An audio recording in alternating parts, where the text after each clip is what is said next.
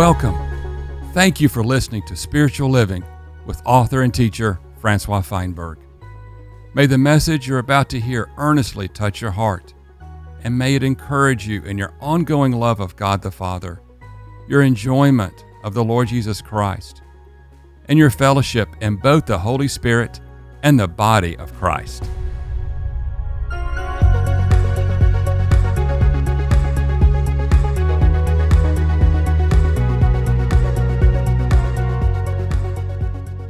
In John's Gospel, chapter 2, there is a sobering account of many who came to believe into Christ because they saw the signs and the wonders which he performed.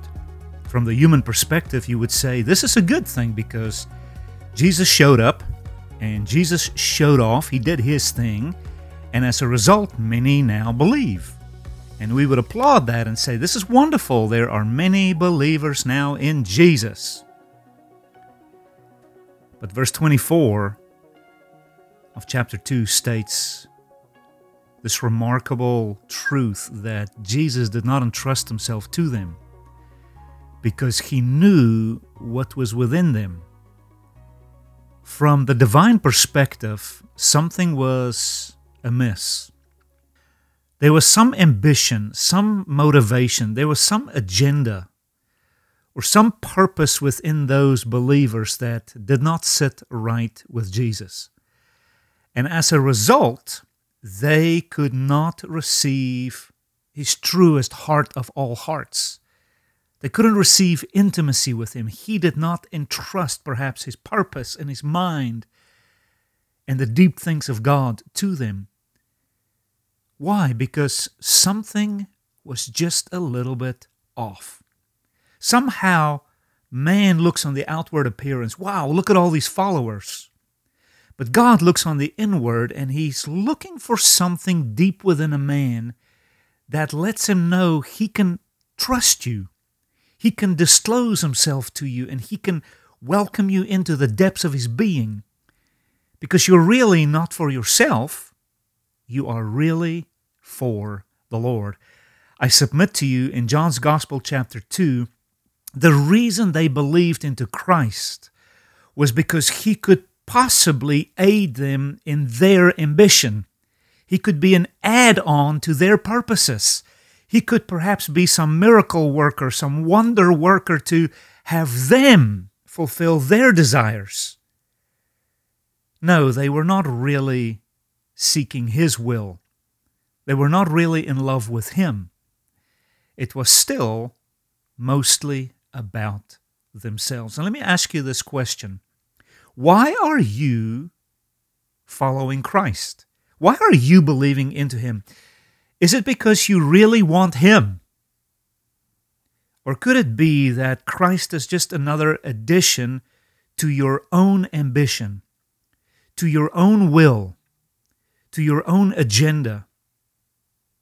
Well, that's what John chapter 2 is all about. And today, I want to press this matter just a little bit further. Why are you following your Lord?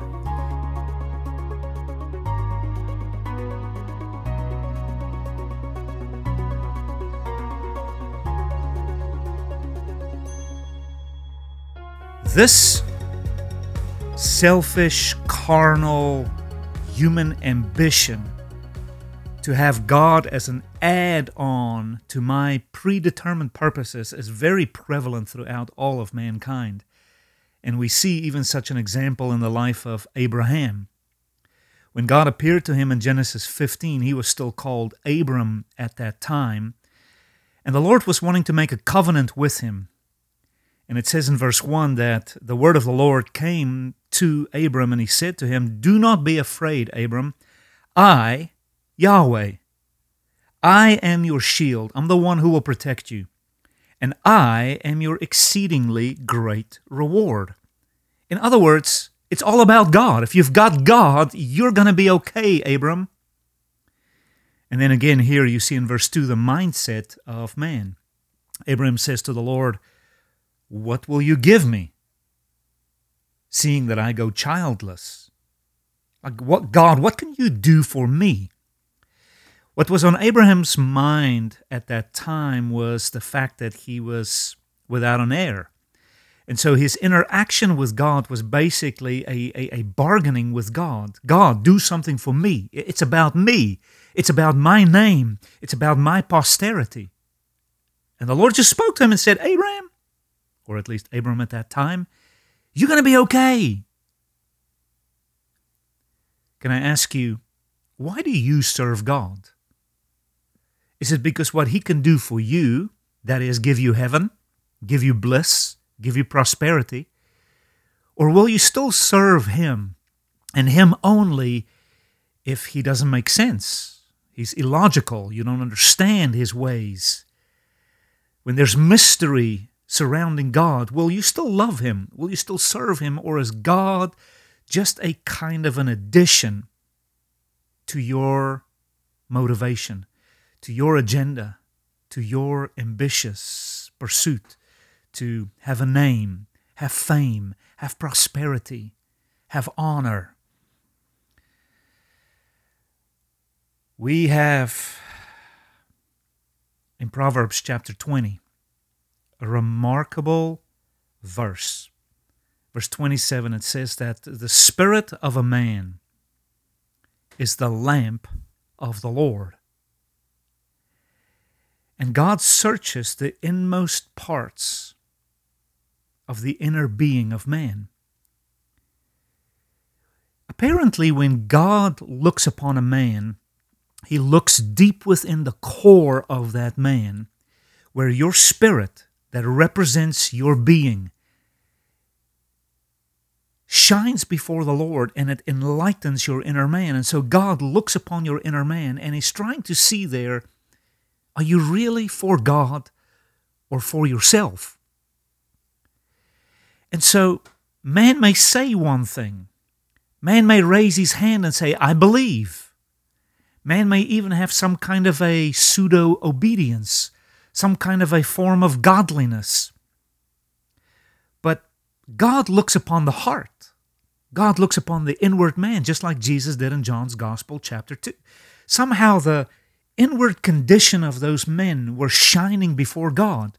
And God saw that the light within them, revealing the core of their being, that light was really not for God. The agenda was for self. And so the Lord rejected those folk in John chapter 2. You can also see in Psalms 139 a marvelous verse, verse 23, where the psalmist cries out, O God, search me and know my heart. Try me and know my anxious thoughts, and see if there is any harmful or wicked way within me. This is the psalmist at his truest best, most raw, most real before God. Father, search me. Apparently, the heart of man is deceitful. Jeremiah hints at that in chapter 17, verse 9. He says, the heart is deceitful above all things. That inward man has agendas. And Jeremiah asks this question, who can know it? In verse 10, it says, I, Yahweh, search the heart, and I test the inward parts of man. Apparently, God looks to the inward condition of a man. Now, you and I, we can look at the surface condition of a man. 1 Corinthians chapter 2, Paul would say that no man can really know what's in the heart of another man. It's obscure from the human eye. Only God can search the heart. And so, beloved, when it comes to walking with God, I'm not sure the Lord initially looks at our great works. I'm not sure the Lord initially looks at our sacrificial obedience, because there's many of us that can obey God for selfish gain. We, in a way, 1 Corinthians 13 would say, we could even give our bodies to be burned, but we don't really have love. We can manifest all sorts of giftings, and we can do good, but there's always a hidden agenda. And this is where the Lord comes to deal with His people. Why? because he wants to entrust himself to you. There's something in God that he withholds from us until he looks deep within the core of your being and there's a shining of purity and genuineness, and there are no mixed agendas. Beloved, can I ask you, why are you serving God? Is it just so that you can go to heaven? Just so that you can prosper? Just so that you can never get sick? Or will you really serve God because He is your reward? It's not about heaven. It's not about a mansion. It's not about a palace. It's about Him, His heart, His will, His interest, His agenda. David hints at this in Psalm 51, where he says in verse 6, "Behold, you delight for there to be truth in the inward parts of a man." God loves it, apparently, when we can be real and genuine and authentic before God in our inner man. Can I ask you, why are you serving God? Why are you doing Bible study? Why are you preaching and teaching? What is your agenda?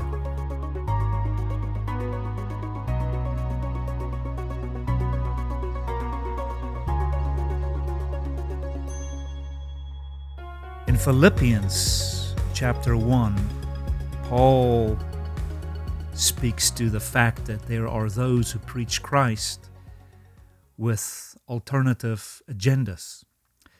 Philippians 1 verse 15, "Some preach Christ because of envy and strife." In other words, they're jealous of other people preaching Christ, so I'm going to preach Christ because I'm in competition with a Peter or a Paul or an Apollos.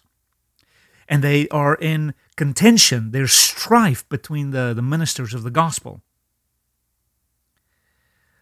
He goes on to say in verse 17 of Philippians 1, "But others announce Christ out of selfish ambition."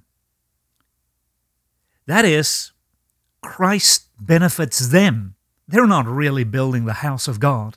They're not really building the name and the renown of the King of Kings and the Lord of Lords, Jesus the Christ. They want to build a name for themselves. There is selfish ambition. That's what happened in John's Gospel, chapter 2. There were those who believed into Jesus because probably they could use him for political gain. Maybe the fact that he can perform signs and wonders, he can be some traveling road show for them to impress people and to show off. And whatever their agendas were, Christ did not commit himself to them.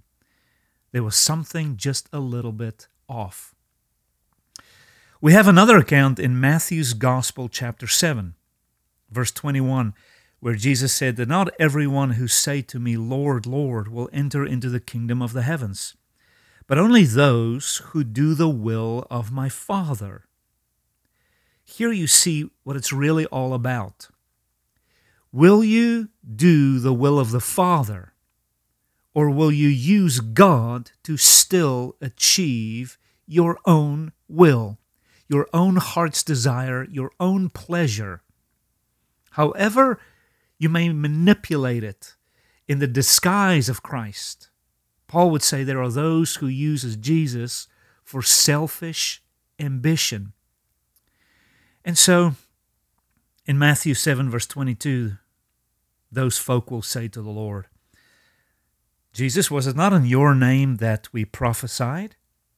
Was it not in your name that we cast out demons?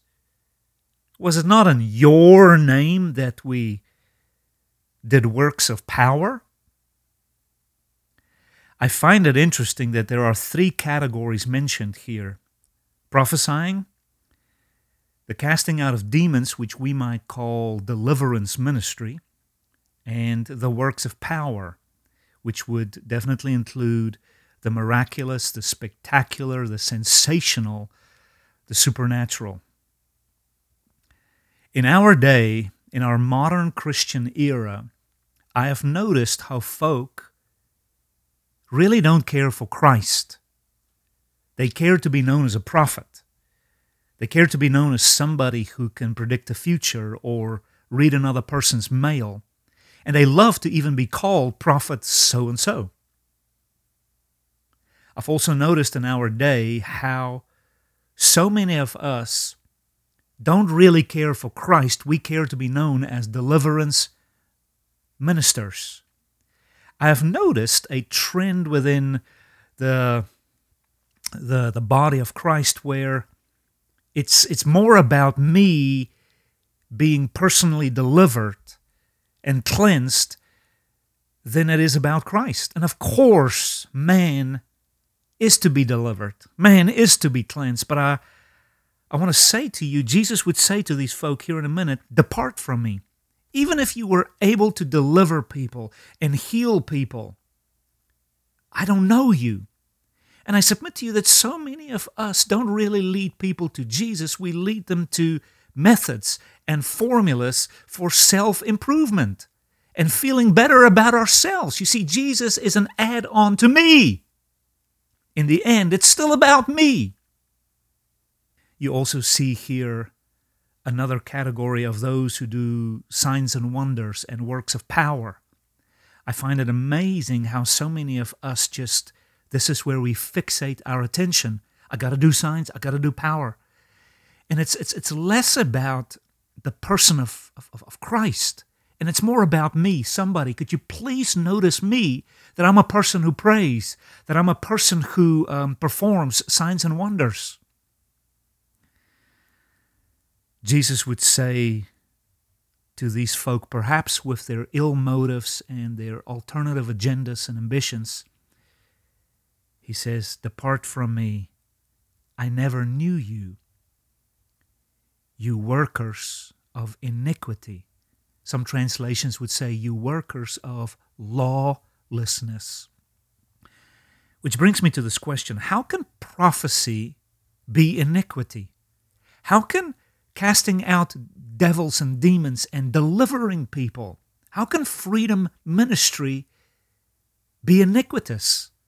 How can signs and wonders and the supernatural and the miraculous, how can it be iniquitous? Well, from the human perspective, we would say this is good to prophesy.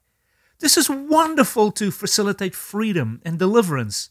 From the human perspective, we would say signs and wonders, this is it. But then again, in the days of Israel coming out of Egypt, God performed many works of powers, many signs, many wonders. And yet, most of those Israelites only served God because He could do something for them.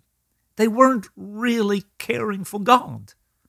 In John 2, they saw the signs, they saw the wonders, but they really didn't care for Jesus. See, they needed Jesus for their own cause.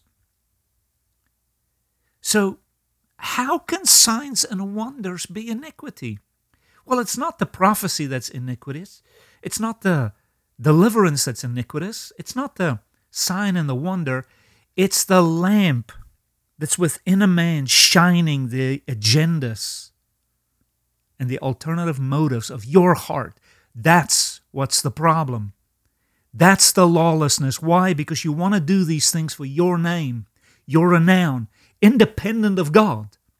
Again, in 1 Corinthians 13, you might even speak in tongues. You might perform great signs and wonders and give away everything you own, but really it's for you to be noticed. God would say, depart from me. That is lawlessness. We have another example in Matthew 16, where Jesus reveals to the disciples that He has to go to Jerusalem and that He will have to suffer from the elders and the chief priests and the scribes, and that He will have to be killed, but on the third day He will be raised again. In other words, He entrusts to the disciples what it's all about. He discloses to them the purposes of God, that the Son of Man must go to Jerusalem and be crucified. And so He lets them in on the agenda and the will of God. But in Matthew 16, verse 22, Peter takes Jesus aside and he rebukes him.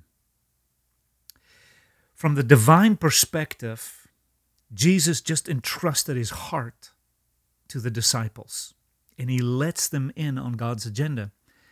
But from Peter's perspective, from the disciples' perspective, they see that their hero, their miracle worker, their rabbi, if he is to be killed, that in a way would stop their movement.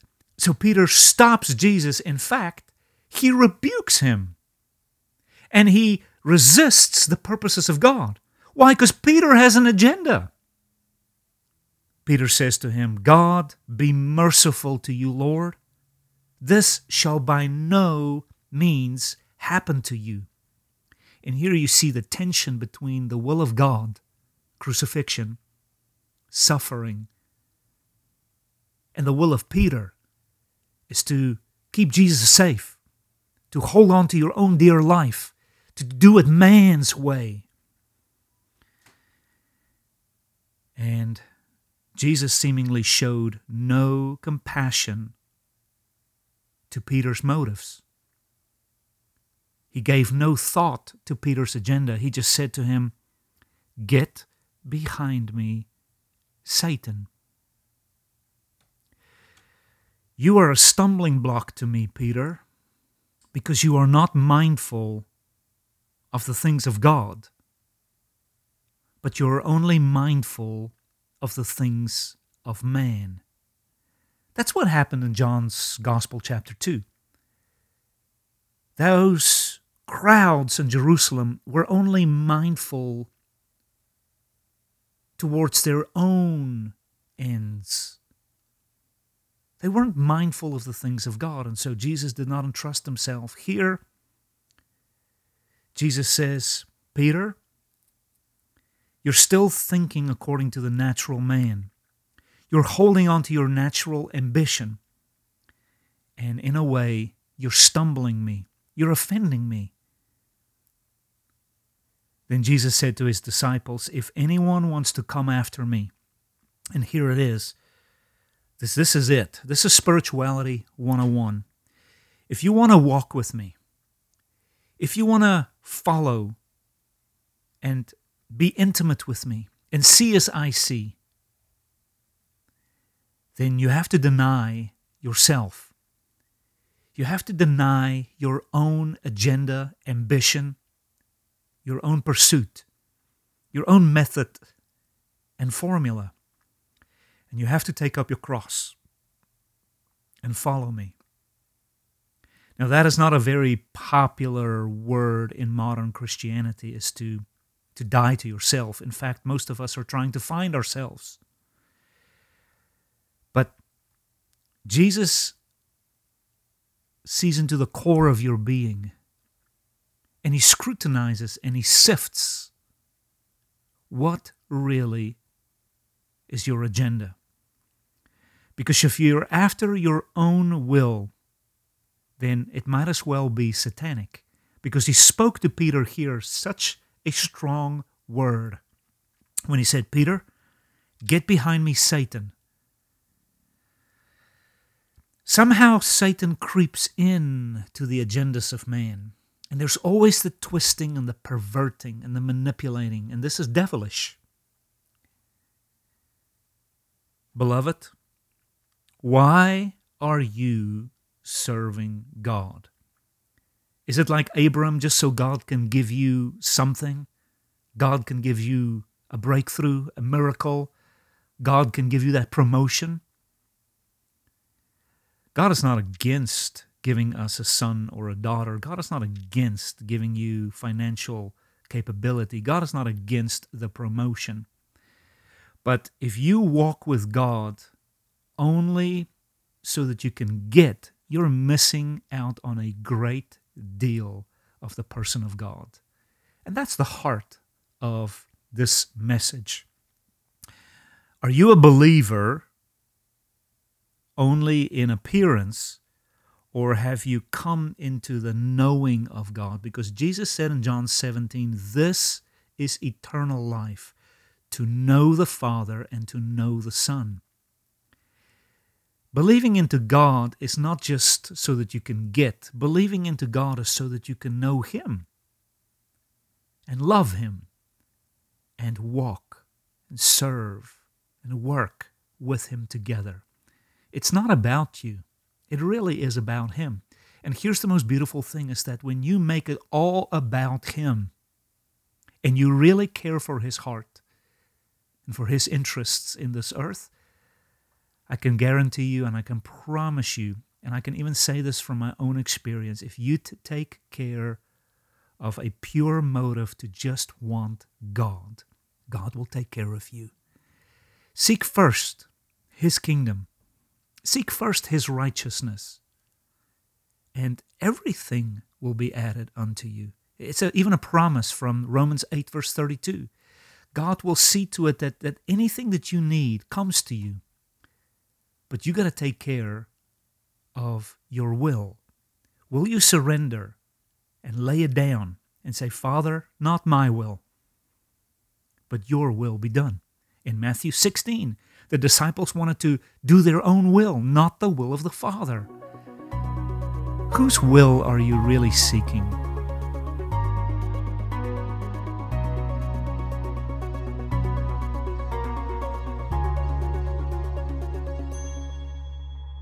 Generically speaking, there are 3 stratagems that a man can employ to maintain and even advance his own will.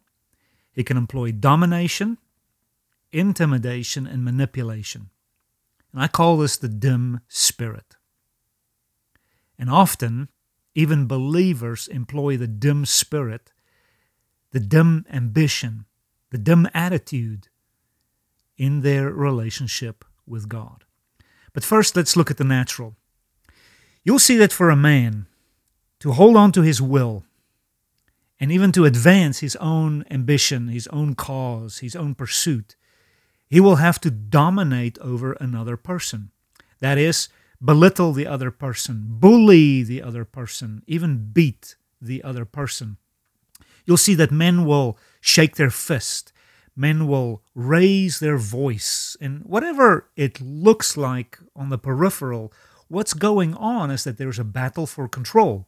It is my will versus your will. And I need to control you. And I need to control the situation. Why? So that I can get my way. Another stratagem we employ to get our way is to intimidate another person. And often we parade our trophies in front of one another, and our accomplishments, and our titles. And the reason we do that is to basically show you that I have it together. I've arrived, and obviously you have not. So if you can just do it my way, then everything's going to be okay. At the heart of what's going on here is I still want to maintain control. I still want to maintain my will and even advance my will. Often, we will also manipulate other people.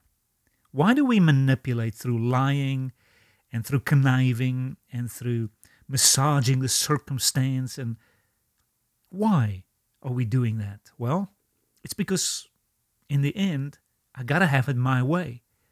I'd rather die than not have it my way. And so we employ the dim spirit. But often we do this with God also. In order to maintain my will, have it my way, I often have to dominate over God. That is, I tell Him what to do. I boss God around. In a way, I tell Him when to show up. I tell Him how to show up. I tell Him what and where and when and how and all of these many things. Bottom line is, my will has to prevail. We see the example there in Peter taking the Lord aside and rebuking Him. And Peter was acting dominantly over Jesus. Jesus had a different will and a different way and a different agenda. It clashed with Peter. And so to maintain control of the circumstance to gain control over Christ and to have Peter's will prevail, he had to rebuke Jesus. We do this with God. We rebuke God when he doesn't show up or show off or bring the breakthrough the way we need him to. And you see so many of us, we walk around being wounded by God. Why are you wounded by God? Well, he obviously didn't show up or show off the way that you dictated for him to. And this is an area where the Spirit of God will have to do a deep work within us, where we are not the teacher of God, but we're the sons and daughters under his authority. For those of you who think you can boss God around, let me just ask you this. How's that going for you? This is not the economy of God. All power, all glory, all authority, all majesty, all honor belongs to him. He is the one that's dominant. We are subservient. Now, when it comes to intimidation, it's easy to intimidate people through our trophies and bragging. I see even in the body of Christ how we intimidate one another when we brag. I just fasted 40 days, prayed through the night. I just had a quiet time with God. Often these braggadocious spiritual trophies that we have is nothing more than a horse and pony show to intimidate you, to show off how spiritual I am. But of course, we don't have anything really to boast about before God. But I'll tell you what we do. Before God, we often play the intimidating card with God. That is, we're the victim. For instance, God may ask of you, hey son, hey daughter, I need you to go minister to your neighbor, or I need you to speak here, or I need you to make that phone call, or write this book, or whatever the situation may be. God gives us a kind of an assignment, kind of like Gideon. And God shows up and say, mighty man of valor that you are, I want to use you. Then we say, well, I'm not educated. Well, I'm not trained. Well, I don't have gifts. I'm not anointed. I'm not that good. And we make excuses. Why? We act as though we're intimidated by the assignment. Why? It's so that I can maintain control. Because to obey the Spirit and to obey the anointing and to step out in faith, then that's going to cause me to lose control. I can't have that. I'm going to lose my will? No way. So often with God, we would rather be the intimidated one, the victim. Oh, God, feel sorry for me, versus just step out in faith. Another area in God is that we often manipulate God. This is where we say to God, you know what, Lord, I will do this, I will do that, if you will do this or you will do that. This is where we will worship God so we can get an experience. I will obey God so I can get a blessing. The agenda is not really to please God. The agenda is, okay, begrudgingly, I'll do this, Lord, if you can just give me that, gift, that breakthrough, that promotion, that blessing, that prosperity. There's always a string attached. That's the spirit of manipulation. That's the dim spirit, dominating over God, being intimidated, seemingly intimidated. And of course, being all cunning and crafty and conniving with God, manipulating him. Why? So we can have it our way. Is there a dim spirit within you towards your spouse, your boss, your friends? Is there a dim spirit within you towards your Lord? Must you dictate for God how to do this? Must you play the victim card? Must you manipulate God and always have a string attached? I'm telling you, something is wrong in your motives with others and with God when there is a dim attitude present within your being. Beloved, I encourage you to call upon the Lord and invite the Holy Spirit to search the inward condition of your heart. Say, Lord, search me and see if there is something in me that dominates over others, and particularly before you. Lord, search me. Cause me to know where am I manipulative towards my spouse, towards others, and even towards the Lord. And I would invite you to ask the Holy Spirit to sift you, to sanctify you, and to cause you to come into a pure inner man in your relationship with God, so that, bottom line, Christ can entrust more of himself to you.